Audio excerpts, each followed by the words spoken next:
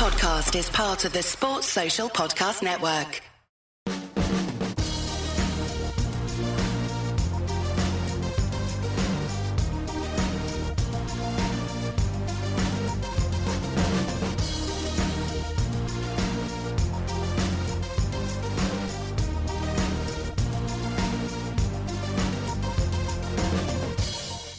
So hello there and welcome to a new episode of the DNF1 F1 podcast. My name is Adam Burns, I'm one of your hosts, and joining me once again, my co-host is Courtney Pine. Courtney, how are you doing this weekend? You okay?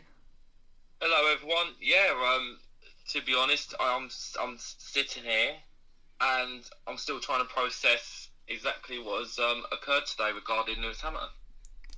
Yeah, well, you're absolutely right, Courtney, and for those of you that obviously aren't aware, it's finally happened. Lewis Hamilton has finally equalled Michael Schumacher's all-time race wins record in Formula 1 after securing his 91st Grand Prix victory at the Eifel Grand Prix at the Nürburgring in Germany, around 50 kilometres or so away from Michael's birthplace in Copenhagen.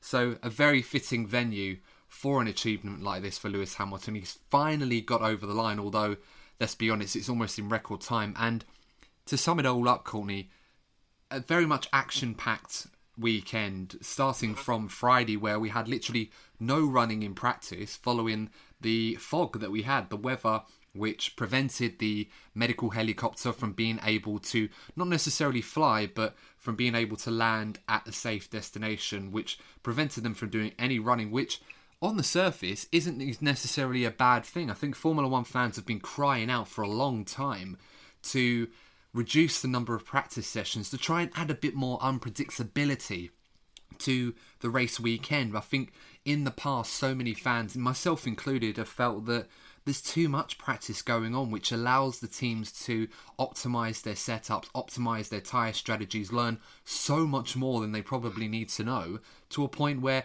the race is already sort of calculated by the numbers and the data they receive, where when you're in a situation like this, it throws so many caveats your way. You don't have the data, you don't have the knowledge of what you would need to run a perfect weekend. It just creates so much more unpredictability, and more often than not, it generates an exciting race. And this race certainly had its moments. I suppose the only people who feel a little bit disappointed, Courtney, are Mick Schumacher and Callum Ilott, who were originally scheduled to make their Formula 1 debuts in FP1, but were unable to do so as a result of the weather. What do you think about that?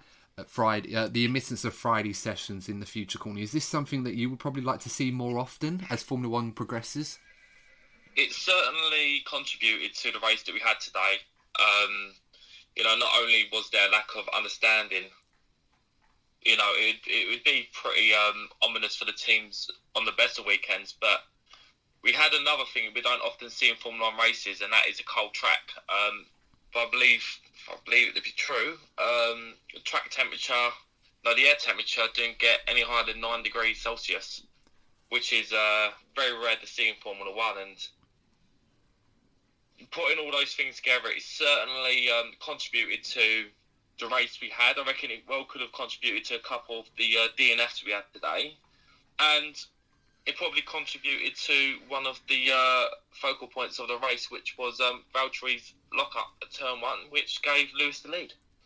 Yeah, you're absolutely right, Courtney. And as we say, for the race itself, qualifying, obviously there was a lot of interesting moments, one of which was the omittance of Lance Stroll, who wasn't well on Saturday morning, wasn't COVID-related from what we understand, so just a regular illness for Lance, which rendered him unable to drive the car during the weekend, which meant he was replaced by the super stand-in Nico Hülkenberg, who just happened to be just an hour or so away from the circuit and was able to stand in for him. And Nico did a great job, as always, but of course we will talk about that in a bit more depth. But as you mentioned, Courtney, yes, Lewis Hamilton once again getting the win.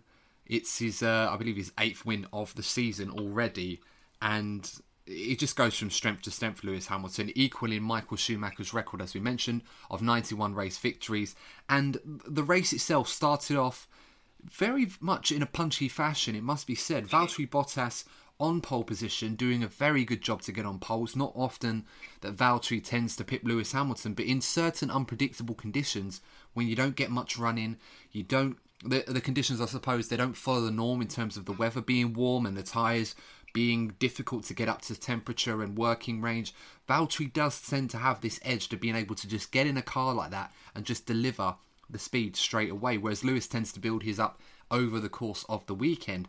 So Valtteri being able to take advantage of that in qualifying. In the race itself, started off very punchy in that incident with Lewis at turn 1, where the Mercedes were both on very cold tyres on a cold track, almost going into each other, but Valtteri managed to hang in there and retake the lead from Lewis. And then of course it tended to transpire with the top 3, including Max Verstappen, pulling away from a very, very slow Charles Leclerc. Clearly the Ferrari in his hands much faster on a Saturday than it is on a Sunday at the moment, but of course we'll get to them in due course. But then as the race progressed in its early stages, Valtteri making a critical mistake, getting a huge flat spot on his front tyres, locking his brakes, surrendering the lead to Lewis almost out of nowhere. We just about managed to catch the tail end of that incident in its latter stages. Lewis managed to take the lead, and then it just got worse and worse for Valtteri in terms of his fortunes, unfortunately. He had, from what we understand, suffered a MGUH issue, which pretty much took him out of the race. It reduced his power to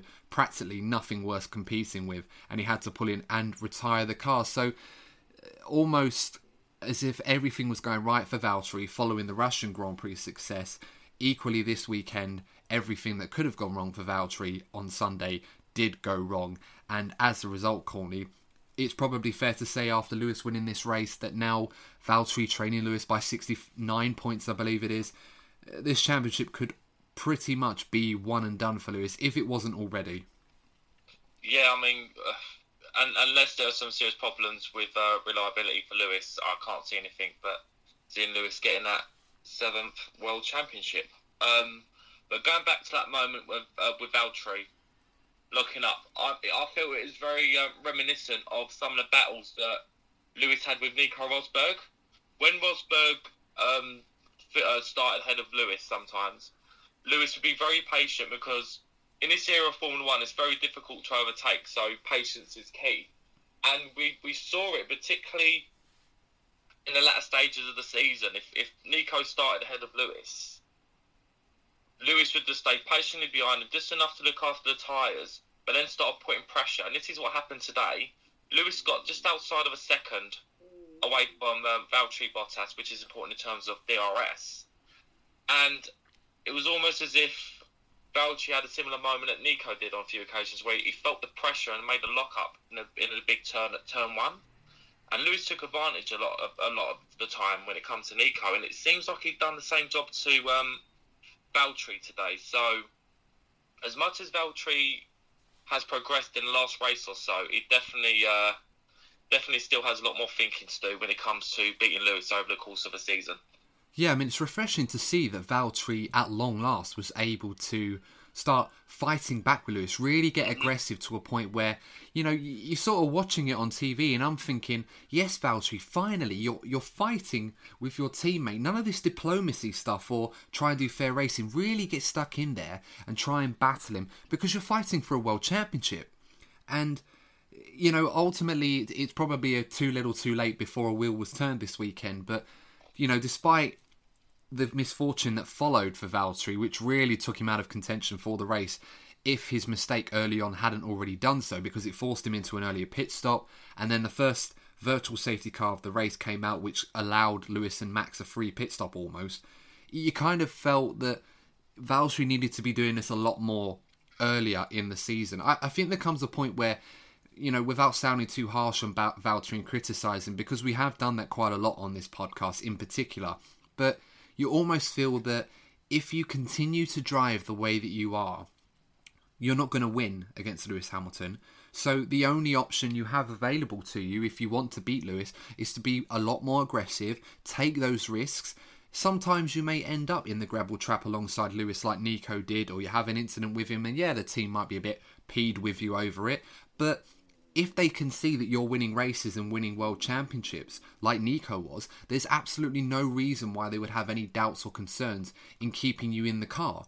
much less to the fact that they probably didn't have those concerns too much, whilst Valtteri was doing a good job coming in second place and playing a rear gunner to Lewis. So, it's that conundrum that Valtteri has, that he really needs to make sure that he is very punchy and aggressive when battling Lewis Hamilton, because there's no other way to beat him. Unfortunately, the elements weren't on his side today, and the misfortunes that transpired following that incident. But for a moment, it was quite good to see Valtteri have a more punchy approach, I suppose, to fighting his teammate. It's just a shame that he's not doing that more often, because he probably would win a lot more battles than he loses by doing that.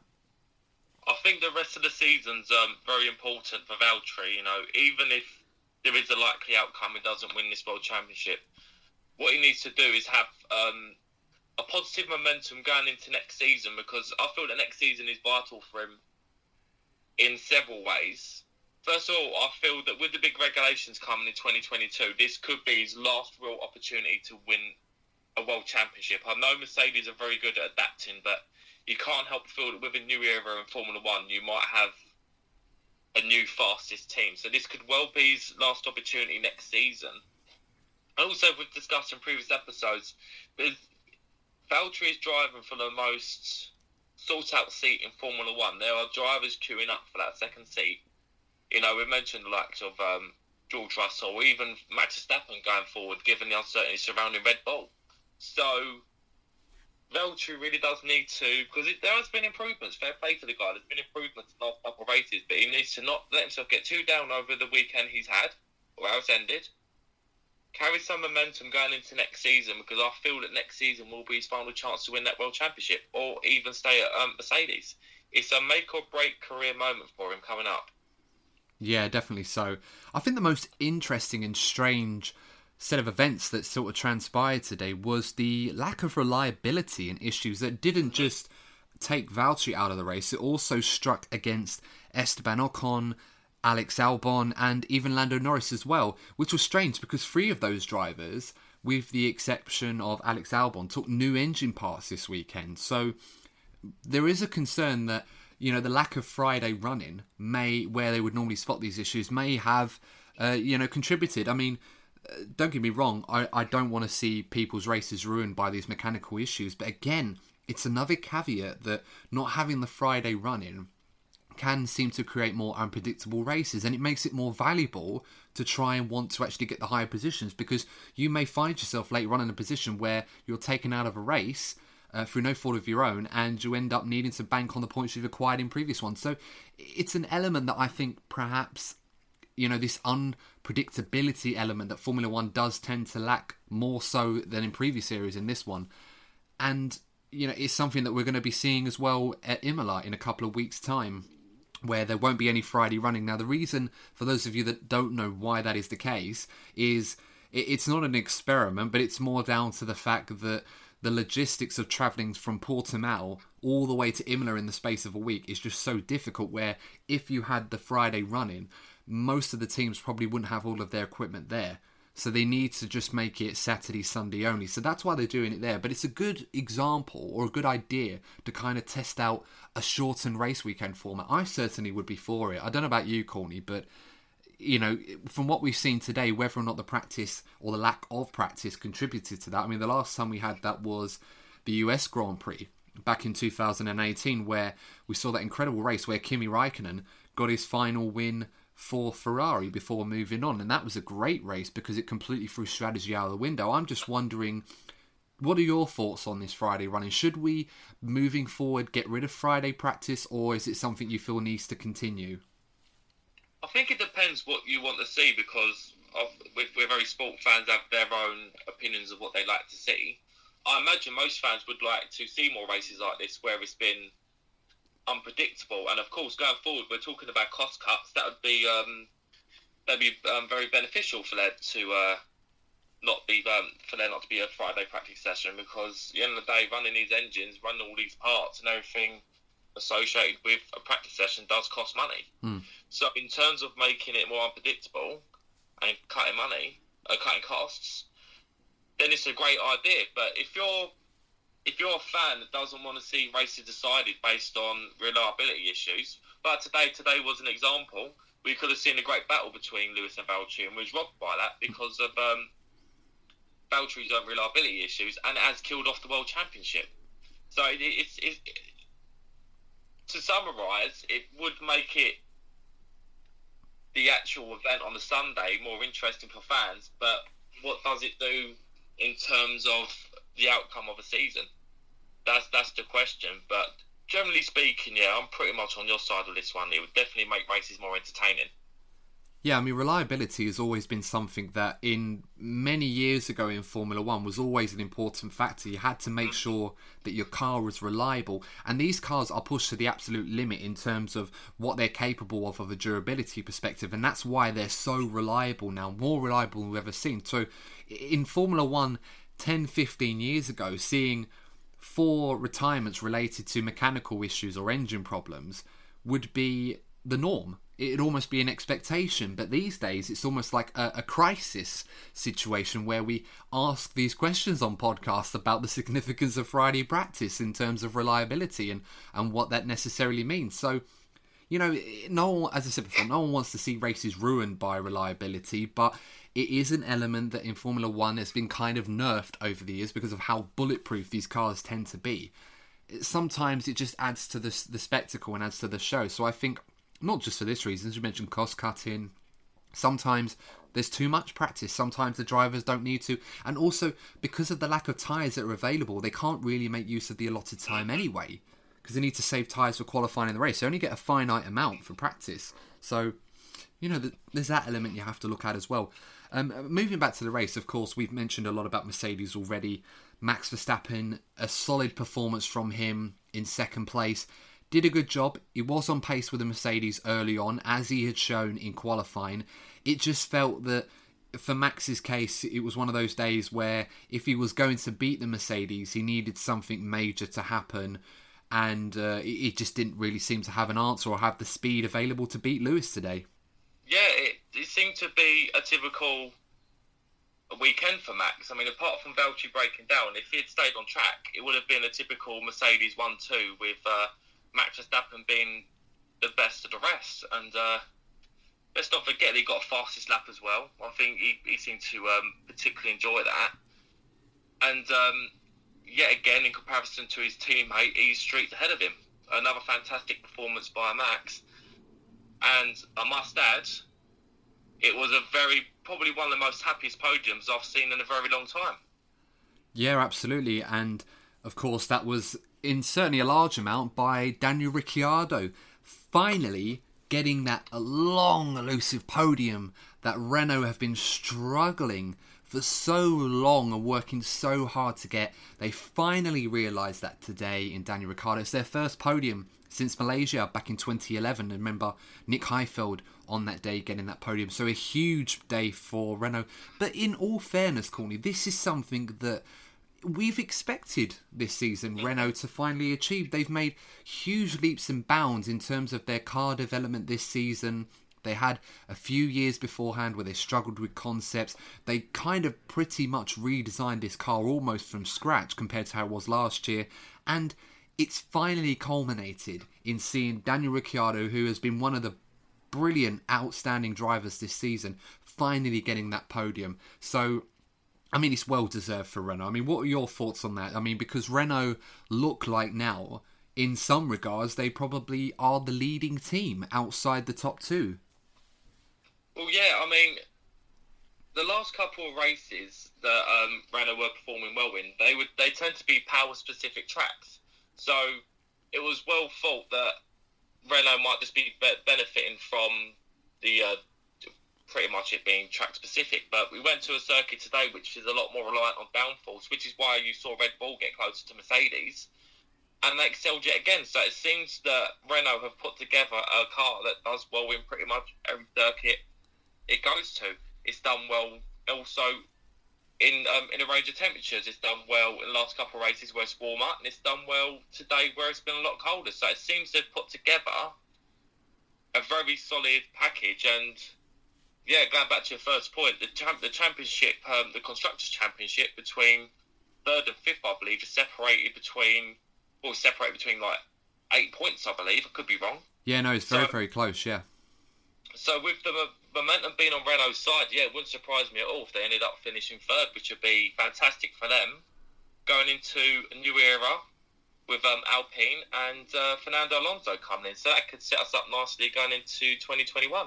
Very much so. And Racing Point, as you've mentioned before, they're now occupying third place with that fourth place finish for Sergio Perez ahead of McLaren. It's so tight. And Daniel Ricciardo moving into fourth in the Drivers' Championship behind, of course, Max Verstappen and the two Mercedes drivers. I think, we'll talk a bit more about the podium and what that means for Renault going forward. But, if you're Daniel Ricciardo right now, it's fair to say that this is probably the best we've seen him drive since the height of his Red Bull days. In some respects, maybe as good as we've ever seen Daniel. He's at the peak of his powers at the moment. He'll want to keep that going. The interesting conundrum that perhaps Daniel is not thinking about too much, only he will know if he does feel a little bit regretful or remorseful about this. But with Renault up in their game so much compared to where they were this time last season, or at least at the start of the season, since then Daniel Ricciardo has signed that contract with McLaren, which was kind of instigated on the reaction of Ferrari dropping Vettel at the end of the season and signing Carlos Sainz. Do you think perhaps Daniel Ricciardo is starting to feel a little bit remorseful or regretful over not giving his Renault team more time and signing that contract with McLaren? Because there's every argument that he could be making a switch now to a team that is starting to lose a little bit of ground to the one that he's currently at. It must be mixed emotions for him because, there's no doubt in that Renault are going places, and it makes me wonder if Renault are benefiting from losing customers because they're able to put more of their resources into this one team, which is worth thinking about. But it must be mixed emotions for Daniel because, Renault are doing well, but he's going to a McLaren team that have had a bit of a resurgence themselves, and they do have that Mercedes engine next season, so they will definitely be making a step forward. But I just think it leads on to next season being a lot more intriguing in the midfield. I feel that in this turbo-hybrid era, the midfield has always been the most interesting factor of it.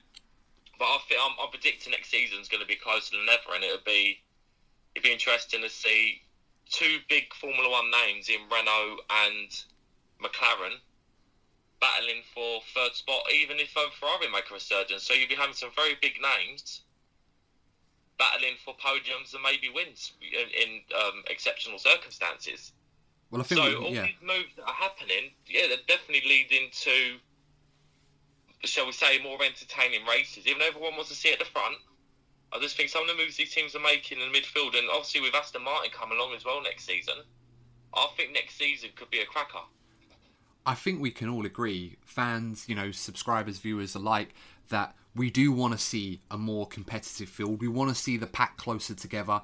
And, thankfully the midfield battle at the moment is, as it's been the last couple of years, is providing the core entertainment in terms of the championship. It's almost as if you've got the Class A at the front with Mercedes on their own and Max Verstappen in the Red Bull keeping them honest at the very, very least. And then you've got the battle in the midfield with Renault, McLaren, Racing Point, Ferrari and AlphaTauri on occasion as well. It just provides a different element to this championship, which, with the new rules and the budget caps being introduced for 2022 and even some elements in 2021, hopefully will bring them a bit closer together.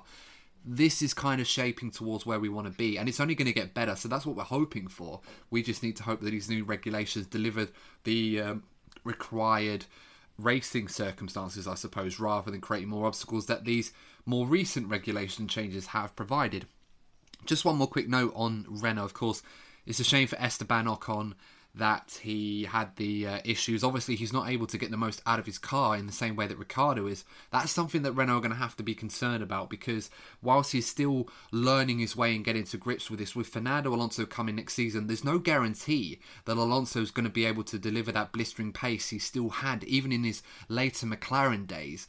It is something that Renault will have on their mind, given that Ricciardo is moving on to another team. But I just wanted to sort of a bit in jest point out the promise that Cyril Abiteboul made to Ricciardo at Renault was if he managed to get a podium, he would get a tattoo that I'm sure Daniel himself would have some sort of input as to what that will be. So they did ask Daniel this in the interview, and he did say, yeah, it's a real thing. It's going to happen. Probably something to do with me, but with a bit of a German flavour. I mean, I don't know about you, Courtney, but I'm imagining the US office, that episode where Andy promises his staff if they get a certain number of points or do a certain amount of work, that he would get a tattoo that they would design on his derriere, or gluteus maximus, if you like. I'm imagining something similar, but with a Daniel having a shoey moment tattooed on Cyril's gluteus maximus. What do you think? Right, I'm going to go with a different one. Let's see. We could both be completely wrong. I've got two theories. So the first one will be a honey badger eating a German sausage. Alright? Oh, that caught me off guard. Wow. And then you've got then a honey badger wearing lederhosen. So let that sink in. Yeah, well, I don't think that's something I've ever seen before, a honey badger in lederhosen. I mean, I was going to say to the viewers or listeners in this case, if they have any better suggestions of what tattoos Cyril should get and where, to leave it in the comments. I mean, I'm still going to ask you guys. So if you are listening on YouTube or even on Spotify, you can log on to the YouTube channel in the comment section of this video. Let us know what tattoo design you think Cyril should get and also where you think he should get it. But please keep it PG. So I think gluteus maximus, I think, is as far as we'll go on that one. So nothing too private, I suppose, is probably the right way to put it, or heinous, if you like. But yeah, I don't think we can get much better than that, Corny. It certainly beats my shoey idea. Unfortunately, we didn't see Daniel do the shoey on the podium. Yeah, normally, it's COVID robbed us of shoeys. It's robbed us of so much this year. But the worst thing that it's taken from us is Daniel Rick's shoeys. Yeah. We're looking forward to doing it. But unfortunately, the killjoy that is COVID-19 has stricken us yet again. Yeah, I mean, it's almost as if that it's been so long for Daniel, he's almost forgotten how to do it. But I'm sure, whenever he gets his next one, he'll be reminded, or he might just do one in private anyway. It's Daniel.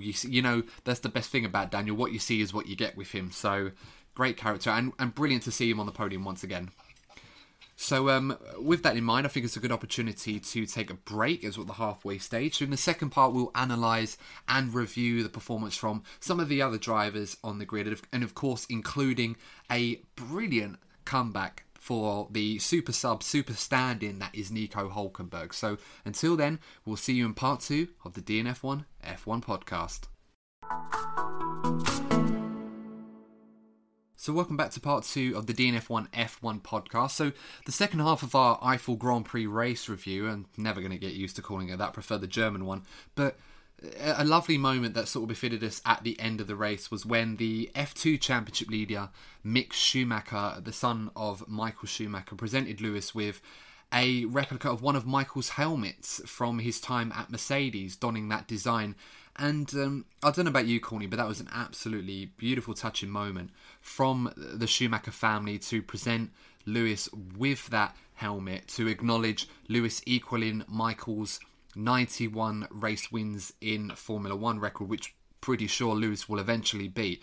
I mean, what was that like to you, Corny? I think the only thing that I can say that was slightly a little bit bittersweet with that moment is that Michael himself was not there to see this and present the helmet to Lewis himself.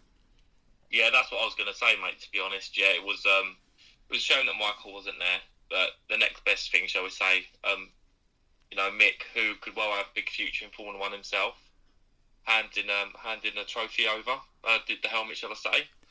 And you never know, if things go really well for Mick when he comes in, maybe one day you'll see Lewis Hamilton handing one of these helmets over to Mick. You never know.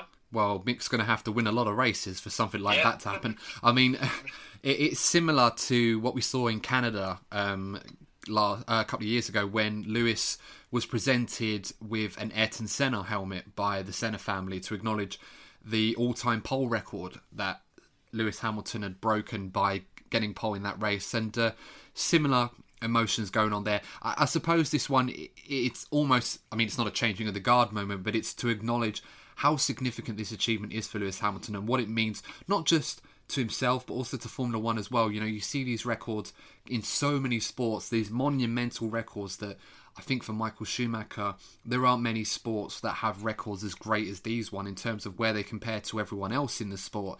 And for Lewis to not only equal them, but will probably go on to beat them as well and set the new standards, it does beg the question, how many more is Lewis going to achieve before eventually he moves on and sets down the gauntlet, if you like, to the remaining drivers that will follow him? I think, after the rest of this season, and then next season perhaps, and I feel, this is what my head is telling me, I feel the end of this season and the rest of next season will be possibly the last we see of prime Lewis Hamilton. And I just feel with the new regulations coming in, that's when you'll have the new generation of drivers really dominating the sport, like Verstappen, Leclerc. You know, if things go well for Lando and George, you've got them coming through as well. I just feel that 2022 could be the moment that a new era starts. So it'll be very interesting to see what Lewis does. It'd be great to see Lewis reach 100 pole positions, because he's not far. I think he's at 94, I believe. Yeah, it's insane, that is. So no one even touches him when it comes to poles. I think it was 60 something, wasn't it? I think that was the pole record. I think that did Ayrton Senna set that. Yeah, Senna was next, and then Michael Schumacher after that. So he's so far ahead when it comes to pole positions.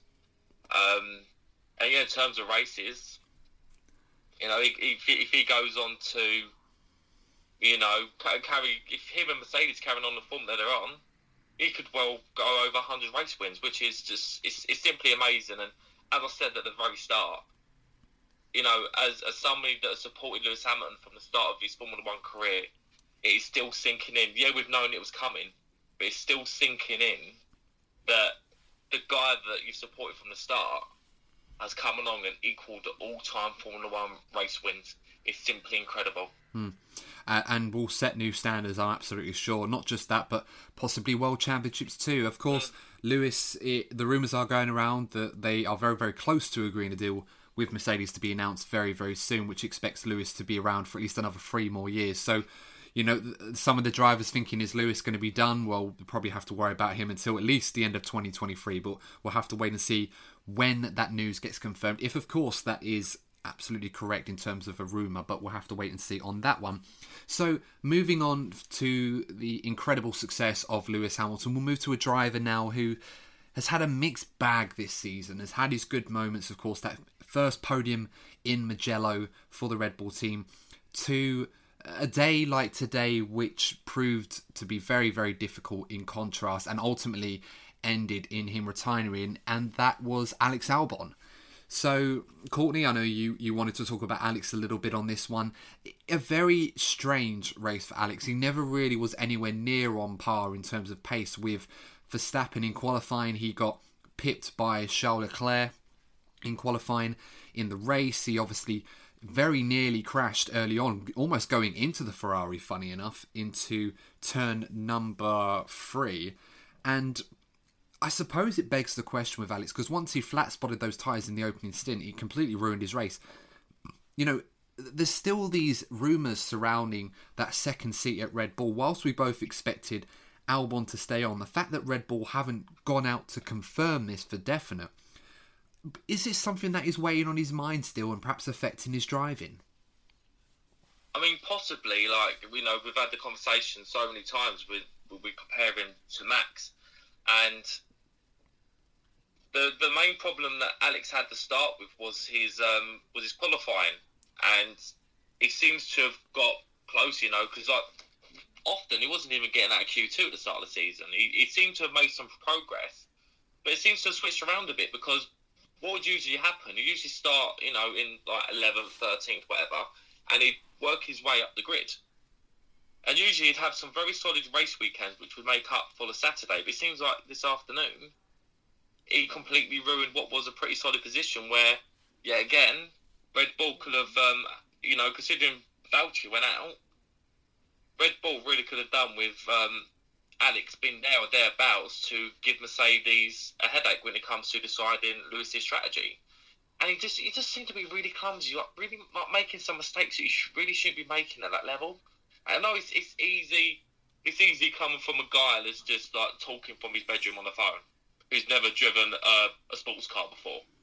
But just watching, you just watch and think you shouldn't be making those mistakes at that level. And I don't know. For me personally, you should always give people the benefit of the doubt, because it's tough. It's tough to race at that level. But I don't know. I'm just looking from the outside, and I'm just thinking about some of the drivers who could potentially be dropping out of the sport, or who should really be, with their talent, they should really be in a team like Red Bull, challenging for podiums and wins, and we're not seeing it. And it's just, for me, I'd love to see a Perez or a Hülkenberg or a George Russell in a team like Red Bull, and I just feel they'd offer a lot more to the races. And unfortunately, we could be losing some of these names, and whilst we have someone like Alex being clumsy and wasting some really good opportunities for Red Bull. It's something that is concerning for Red Bull, because whilst they've unanimously backed Alex in recent weeks in terms of his future at the team, it does raise questions over whether Red Bull, if they hadn't already, were starting to have doubts over whether or not he is the man that can take them forward and give Red Bull another dimension, I suppose, in this battle with the Mercedes team. As you mentioned already, Red Bull have had this conundrum all season where, whilst they aren't able to provide Max with the car at the moment to beat the Mercedes on a regular basis, it just shows that in Alex they're not able to have a second driver to really give Mercedes something else to think about. Verstappen has been fighting them on his own single-handedly, and with that extra car, and this is something that's happened a lot, whether it was Max or whether it was Vettel in Ferrari or even Leclerc in Ferrari as well. It's always been an element that Mercedes have always had at least two cars to fight for race wins and fight off other teams and change the strategy to work in their favour. And most of the time it does work out that way, other than the odd exception, as we saw in the 70th anniversary race, where Red Bull played a blinder in terms of the strategy, and Max in particular. And for me, I kind of look at a few things. I look at the way Alex is driving. I look at what happened to Pierre Gasly last year, how that affected him. It does make me wonder if simply just putting another driver in that car is going to fix the problem, because you've seen two very young up-and-coming drivers with excellent pedigree from junior categories, very, very quick when they drive for AlphaTauri and Toro Rosso respectively. And as we've seen Gasly doing a great job now since he's returned to AlphaTauri with his second top six finish of the season, including that win in Monza. But you kind of look a bit further than just the drivers. Part of me wonders, is it because Red Bull have designed a car which is so complicated to drive and extract the maximum performance that only someone like a Max Verstappen can deliver on that in terms of the blueprint performance? Is it something that Red Bull have a car that's so complicated that drivers like Alex and Pierre Gasly, who have gone out and said that the car is more difficult to drive than a Red Bull, it creates a problem where if you simply put someone, like you mentioned, Courtney, like a Perez or a Hülkenberg, two drivers that are looking for seats next year into that car, that we wouldn't just see the same problem for them as we've seen already for the likes of Alex Albon and Pierre Gasly, who, to Gasly's credit, is in no hurry to jump back into that Red Bull. Well, no, you can't blame Gasly. He's been doing great since he went back to who are now AlphaTauri, but it's one of those things that we'll never truly know until we see the likes of a Perez or a Hülkenberg join the team.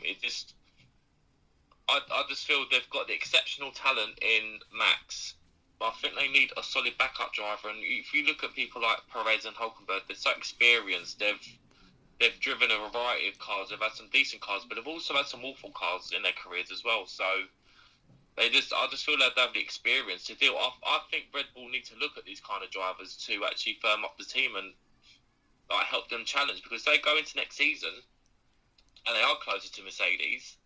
That is what could well make the difference between them winning and losing the championships. Very much so. And of course, what doesn't help Red Bull's case is the fact that we haven't really seen a second driver in that team that can really deliver these kind of results and race wins on a regular basis since Daniel Ricciardo moved on into Renault. And in a way, you kind of see the shift change from the team shifting towards Max's side of the garage. So it was something he almost preempted, if you like.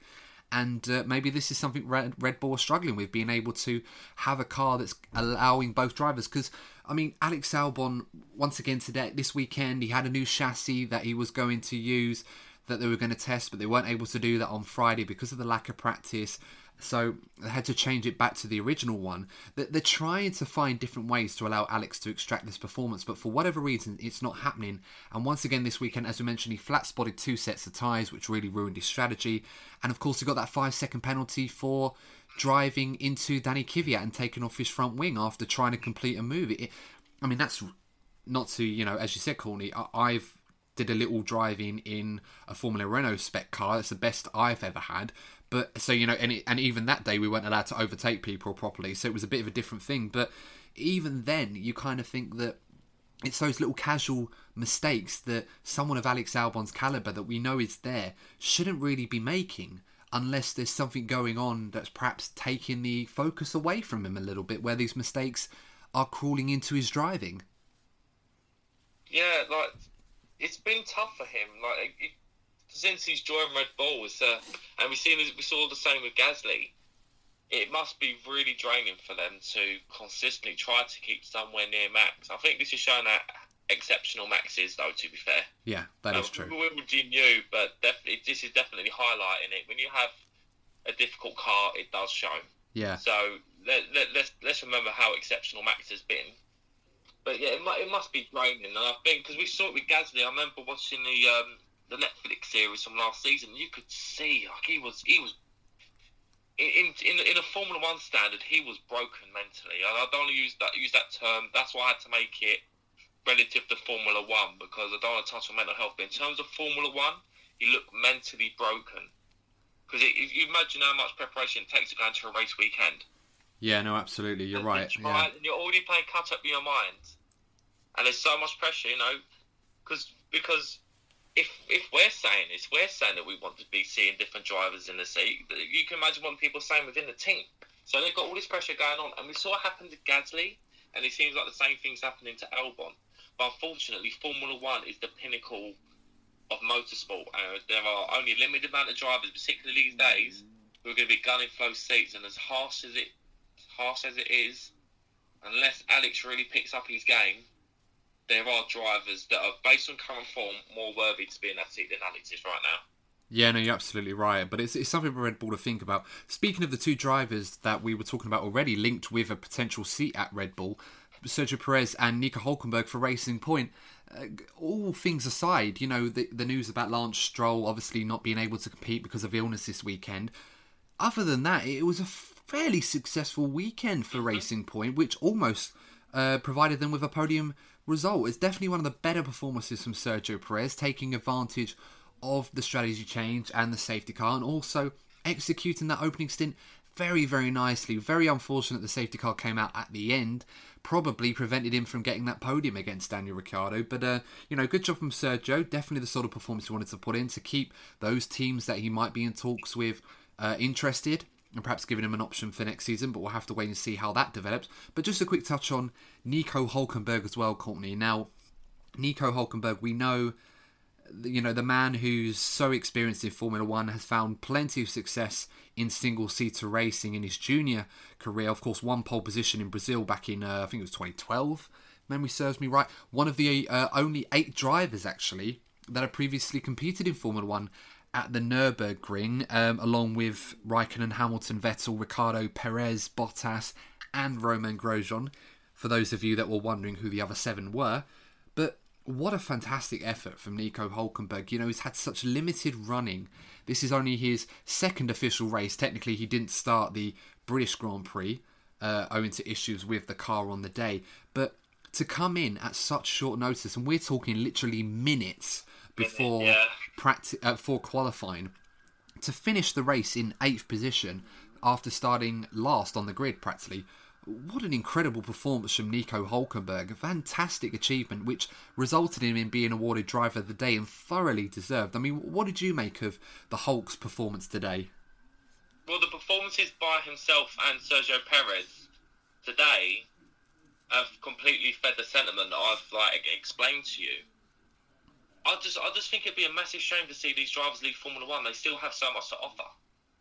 I just think they've both been like Perez has just been so consistent during his time with Racing Point and formerly Force India, and Hulkenberg's all over the course of the season. Hulkenberg's always delivered, and that's why I just thought that they are the type of drivers that are perfect for Red Bull right now. And I just think it'd be really sad to see them leave. And today's a prime example. It was a perfect, let's just say another cliche, it was a perfect audition for them, whilst Alex was being clumsy again. For me, today was a prime example of where Red Bull needs to be looking in the future. No, absolutely. And I think the saddest part of it for Racing Point, obviously where Nico Hulkenberg is concerned, is that, you know, we're talking about two drivers, Hulkenberg and Perez, that are looking for a seat. Definitely can offer a lot to many teams in Formula One, but we're just literally running out of seats as the weeks go by. So, you know, in terms of Hulkenberg's future, I don't really think there's an option available to him at this time. He may have to pursue racing in somewhere else to keep him going, or perhaps continue to be involved in Formula One, perhaps in a more developmental capacity in a reserve format, whilst you know, those options might remain open to him. The same for Sergio Perez, but looks more likely perhaps to get one seat. But I can't really imagine many places you could go. Probably Haas at the most, but Haas, I mean, Gunther Steiner on Friday was telling Natalie Pinkham with Sky that there was as many as 10 drivers on his shortlist. So, you know, and that's not even mentioning the possibility of someone like Callum Ilott, who possibly in my mind is still the favourite to be in a Haas next season alongside whoever that may be. You know, I think if there's going to be a seat for Perez, it will probably be there at Haas.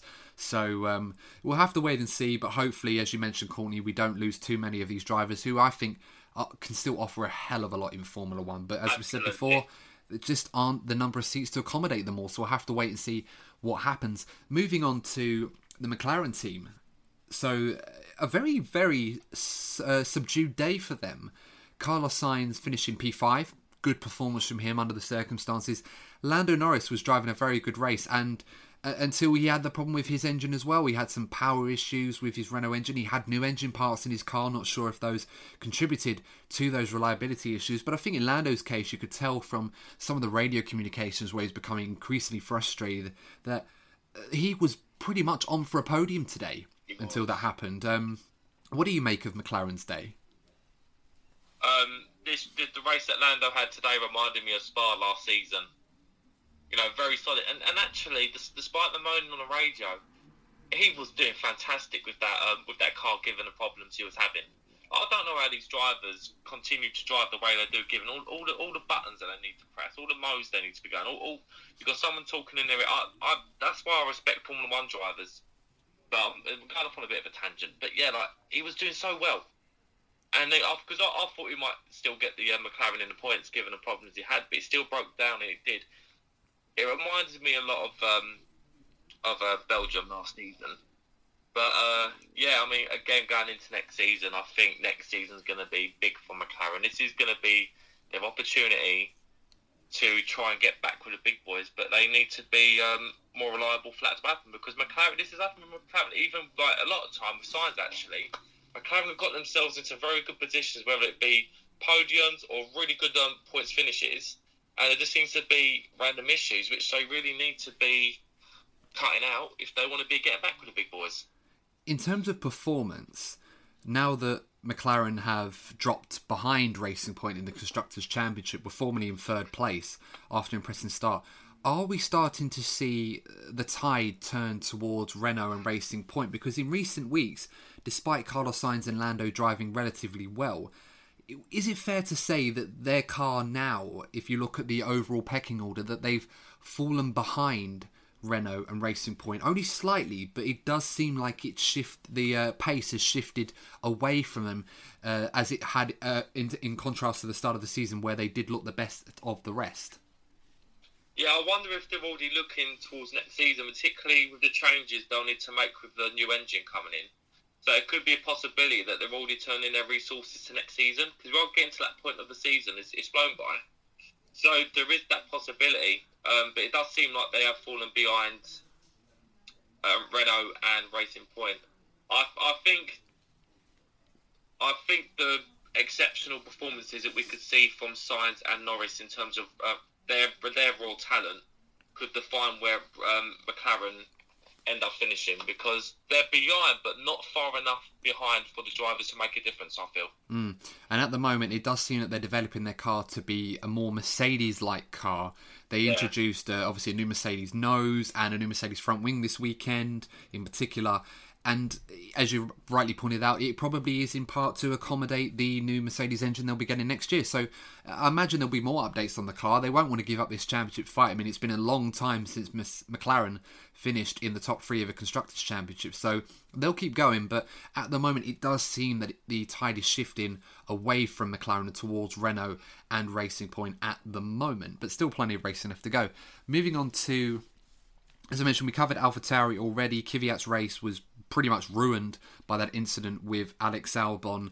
Pierre Gasly, a very strange race for him because the strategy wasn't really good for him. He went for the one stopper onto the harder tyres, as Sebastian Vettel did. It didn't really work for Vettel. It certainly wasn't working for Gasly. The safety car really saved his blushes on that one, and as a result managed to pick up a very good P6, his second P6 of the season. The first one, the top 6 finish. His first one was obviously that win in Monza. Another good, solid weekend for Pierre Gasly in the end. Yeah, he's been one of the drivers of the season for me. I think I'd probably say him, Max, and Dan Ricciardo have been the drivers of the season. And yeah, Gasly's another one. Like, he's another driver that I want to see get given a chance to challenge towards the top. He's certainly rejuvenated himself after going back to AlphaTauri. Yeah, absolutely right. I couldn't agree more with that one.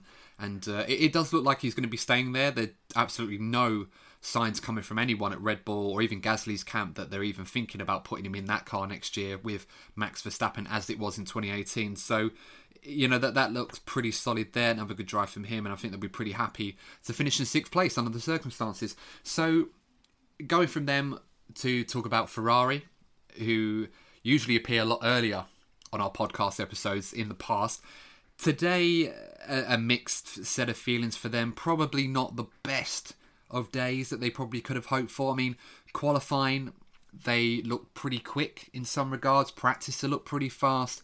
We were quite limited to the short run pace of the Ferrari in contrast to the long run, so we wasn't really able to ascertain how well those upgrades that they brought on the car was working. Again, Ferrari not necessarily chasing performance, they're just trying to add on little bits to their car, little details with next year in mind to give them a bit more of an understanding how this car will work next year to help them out as best as they can. At first glance, it looked like Ferrari were slowly getting back to closer to where we thought they should really be. They looked like they were at the top of the midfield, especially in Charles Leclerc's hands. Qualifying came round. Charles Leclerc, fantastic performance from him to get into the top 4. He was not too far from the top 3 in some respects, but he was definitely clear of the rest. Excellent job from him. But once again, as it did in Mugello, as we saw, as the race unfolded very, very quickly, we saw that the Ferrari was nowhere near fast enough in race trim to keep the likes of the Renaults, the Racing Points, and even the McLarens behind him. And I think, first things first, Charles Leclerc, one of the standout performers this season, despite being in such a poor car, was one moment in my mind that, stood out for me with him was, the battle he had with Daniel Ricciardo and Sergio Perez. The defensive driving he had, he was very, very aggressive, even on his own teammate. For Charles Leclerc, are we learning more about him as a driver and his capabilities this season, in contrast to what we saw from him last year when he was winning races for Ferrari and challenging in the championship? Yeah, well, I think we're seeing from Charles Leclerc an extreme of what we're seeing with Max Verstappen. Both driving very difficult cars respectively and getting the best out of it. And I definitely consider Charles Leclerc as an elite driver now. And, he must be getting really frustrated. He showcased his talent yesterday to get that car onto P4, and just to see himself going backwards, whilst he's seeing drivers who he probably feels he can compete with just start running away at the front. So there's definitely big growing pressure on Ferrari from Charles, because he should be up there challenging the best, and it'd be interesting to see where Ferrari go for the rest of the season. But as you already stated, they'll definitely be making baby steps and building up to 2022. Yeah, you're absolutely right. I think one thing that we don't really look too much at Ferrari this season, because of their pace deficits that they're facing, is some of the little mistakes that they still make on race strategy, in the pits as well. Just watching some of the pit stops today, I think they didn't get one pit stop under 3 seconds for either driver. Little mistakes here, getting all four wheels on the car. I think Leclerc had a 4.4 second pit stop once. I think one thing that really frustrated me the most was the safety car towards the end of the race, followed from Lando Norris's retirement. I don't know if you noticed, Courtney, what happened was everyone was coming into the pits to change their tyres, and that Ricciardo come in, Perez come in, Sainz come in. Leclerc stayed out, but what was really frustrating is the Ferrari team tried to forcefully come out of the pit to pretend they were going to do a stop to service Charles' car. They brought hard tyres out, so that's how you could tell that they were faking it. But it seemed like it was an attempt to trick the AlphaTauri team into bringing Gasly in to try and put him further down the pack behind a few cars. And what really frustrated with that is AlphaTauri did it. Whether or not Ferrari forced their hand or not, we don't know. But they made that decision, put Gasly on soft tyres when he definitely wasn't going to want to stay on the harder tyres towards the end of the race, because he's been on them for so long, but then overtook Charles Leclerc anyway. So it was one of those where I think the question remains, why is it when Ferrari make these judgment calls, and they happen all the time for years now, it's almost like boneheaded decisions. It's like, why are you doing this? Because by doing that, whether or not AlphaTauri responded to what Ferrari did, or they decided to do it on their own accord, they practically cost their driver the 6th position that he was probably going to get before the safety car came out. I think, a couple of points. Yeah, this has very much been the case with Ferrari for a few years now, and some of the decisions did go towards their failure of getting close to winning the championship when they had the cars to do it. They definitely made some big decisions, not only the drivers, but the strategists just made some stupid decisions which have cost them dearly. But I'm not going to lie to you, Adam, I had my eyes closed when you said Ferrari pit. The Ferrari mechanics came out to dub the AlphaTauri. Now, if you'd said that to me 4 years ago, for example, that Ferrari tried to fool the Toro Rossos that they were competing with, usually be expecting them to do it against Red Bull and Mercedes, but no, we're talking about them competing with AlphaTauri. And I don't know how they end up in the state that they're in. They go from challenging Mercedes and Red Bull to challenging an AlphaTauri. I don't know, mate. I don't know. No, you sort of hope that at least while Ferrari are going through these issues, that they'll be able to shore up issues in other areas that they've been lacking, that have gone completely under the radar because they're not fighting for race wins like they were. But it's still happening, and it does worry me that Ferrari do need to address these issues. They're not something that until the car gets better that you can just carry on as normal. It needs to be every dynamic, because Red Bull have this on lock, Mercedes have this all done. Even the Williams team are able to, get on top of these other things that don't involve the car per se, and able to maximise their best chances in the race. And yet Ferrari still make these small mistakes which do add up a lot in Formula 1. It's those small details and 1% circumstances that they get wrong that do ultimately cost them very, very dearly. And it's something that if they don't sort out, they will still have to deal with when eventually they will have a fast car again. So that's a pet peeve I saw today, just really annoying me. But Charles, nonetheless, excellent performance from him once again. P7, probably the best he probably could have hoped for under the circumstances. Maybe a P6, but obviously, as we mentioned already, Ferrari kind of made a mess on that one, not pinning him under the safety car at the end and giving him the softer tyres. Moving on to the Haas team now. Special shout out to Romain Grosjean. Obviously, we've said so often on this podcast that Grosjean doesn't seem to be able to deliver the consistent performances that he so often was known for. Very quick driver, but just not able to show that, perhaps in this car, but also under the circumstances he finds himself in, with his future in jeopardy. But a fantastic performance today, P9, and he managed to do that with a bit of an injury, apparently, he sustained, where a piece of gravel that was kicked up by Kimi Raikkonen at turn 10 had shot up and struck his hand as he was turning the wheel, which apparently he said it hit one of his fingers or his thumb, And he said it was quite painful, but he wasn't complaining on the radio much after that. But nonetheless, stayed out when the safety car came in, stayed on the harder tyres, and managed to bring it home to finish in P9. So, excellent performance from Romain Grosjean. Very much the sort of performance we see every so often from him. It's just a shame for him and the Haas team, and particularly Gunther Steiner, who often sings his praises but equally busts his chops, if you like, when he messes up, that we don't see very often enough from Romain Grosjean. It's a huge enigma in Formula 1. Yeah, it was the perfect time for him to do it, though. You know, we've been talking about auditions from certain drivers like Perez and Hulkenberg, but certainly the case with Grosjean, we've discussed how, you know, we're surprised to see both him and Kevin Magnussen leave, given that Haas, if you're a driver looking for a seat, it does seem that Haas seems to be like the easiest target.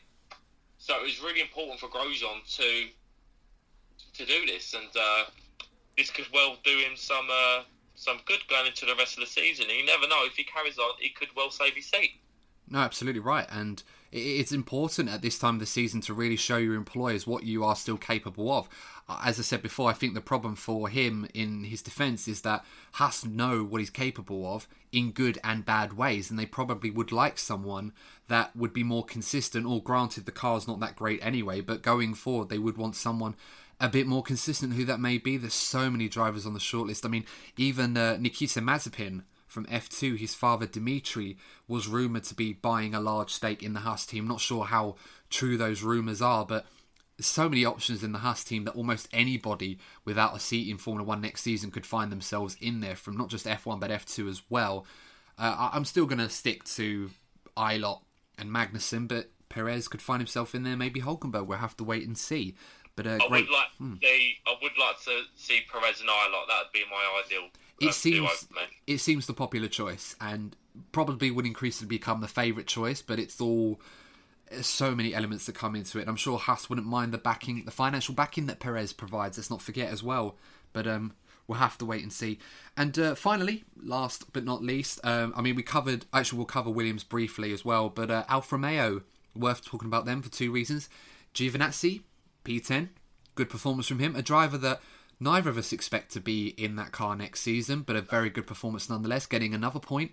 His second points finish of the season, the first of which coming earlier in the season in Austria. And Kimi Räikkönen. Now, he had a very mixed race today, very strange race. Had that incident with George Russell, which saw him get a 10-second time penalty. I don't think we can argue that Kimi was definitely in the wrong there. Made that mistake, which cost him the points finish whilst taking George out of the race.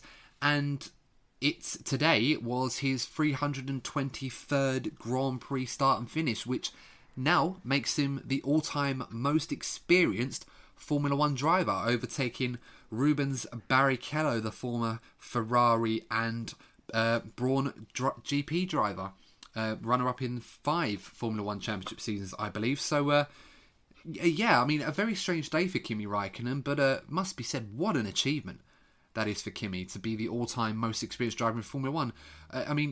Do you think that's something Kimi was really bothered about, as someone told him? He didn't exactly look too bothered, did he? No, I would say well done, what a great achievement, Kimi, but I don't think he gives a toss, to be honest. He'd probably just go, boah. You know what, in a way I envy the man. You know, he wakes up in the morning, right, jumps into a Formula 1 car, drives around for a couple of hours and takes his wage home. I mean, who wouldn't want to live that life, eh? That's a pretty sweet life to live, and Kimi certainly enjoyed himself. He refers to it as a hobby or a bit of a game. It probably weren't one of the most fun days today. I mean, Martin Brundle said to him, surely by now, after that many starts, you must have the perfect start. And he said, well, not really. You know, it just, you get on with it and just go. In typical Kimi fashion, I clearly don't do it justice. But, incredible achievement for Kimi. And what an enticing lineup that could be for next season, if what we believe will happen is Mick Schumacher joining Alfa Romeo to partner Räikkönen, to have the Schumacher-Räikkönen partnership that we never got at Ferrari, very nearly did in 2009, I should say, as well. And, it's one of those things where you've got Mick Schumacher with all the experience he's got from junior category, obviously not able to get much information at the moment from his dad. Hopefully, Michael recovers soon, keep fighting, But with the experience and World Championship prowess of Kimi Räikkönen, it does prove to be an exciting lineup for next season. Really one that could suit Mick and help him out a lot as he learns the ropes in Formula One. Yeah, I mean, you want to be keeping people like him in the sport. And as you said, mate, I think he'll do Mick Schumacher a lot of good. Absolutely, and yeah. I feel that there's growing intrigue towards the bottom of the field. I mean, it's just a shame it isn't more competitive at the front, because going into next season, you could have a really tight midfield and a lot of intrigue about some of the drivers we could see coming in at the bottom. So, yeah, if F1 just sorts their game out at the top, we could be in for a cracking season next season. Yeah, no, absolutely right. And obviously, last but not least, we'll talk about Williams briefly. Not the best of days for them. I mean, Latifi did okay in the race today. He finished outside the points.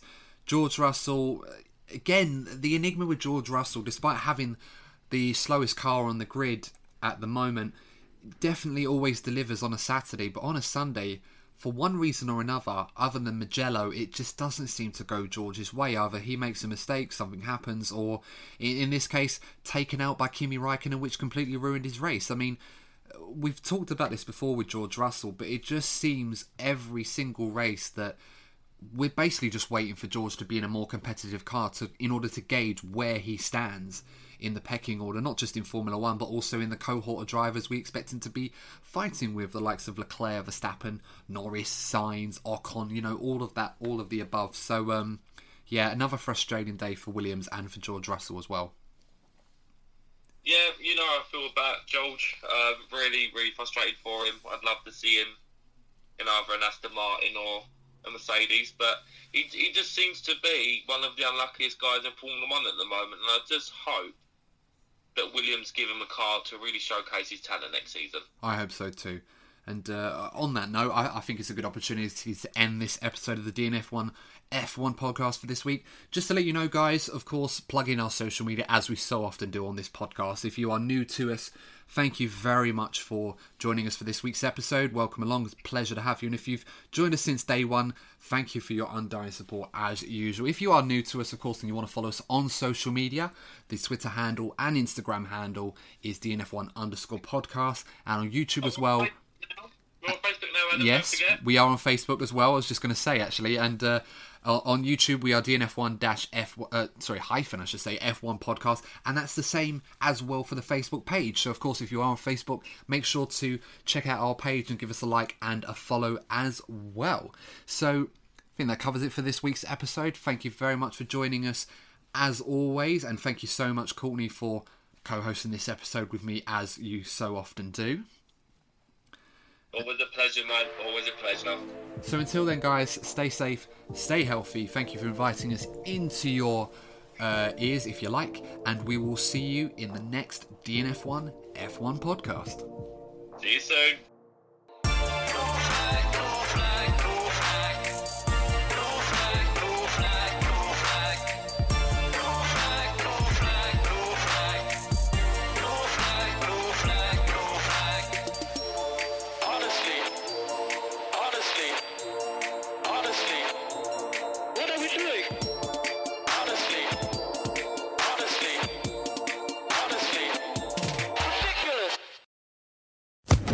Social Podcast Network.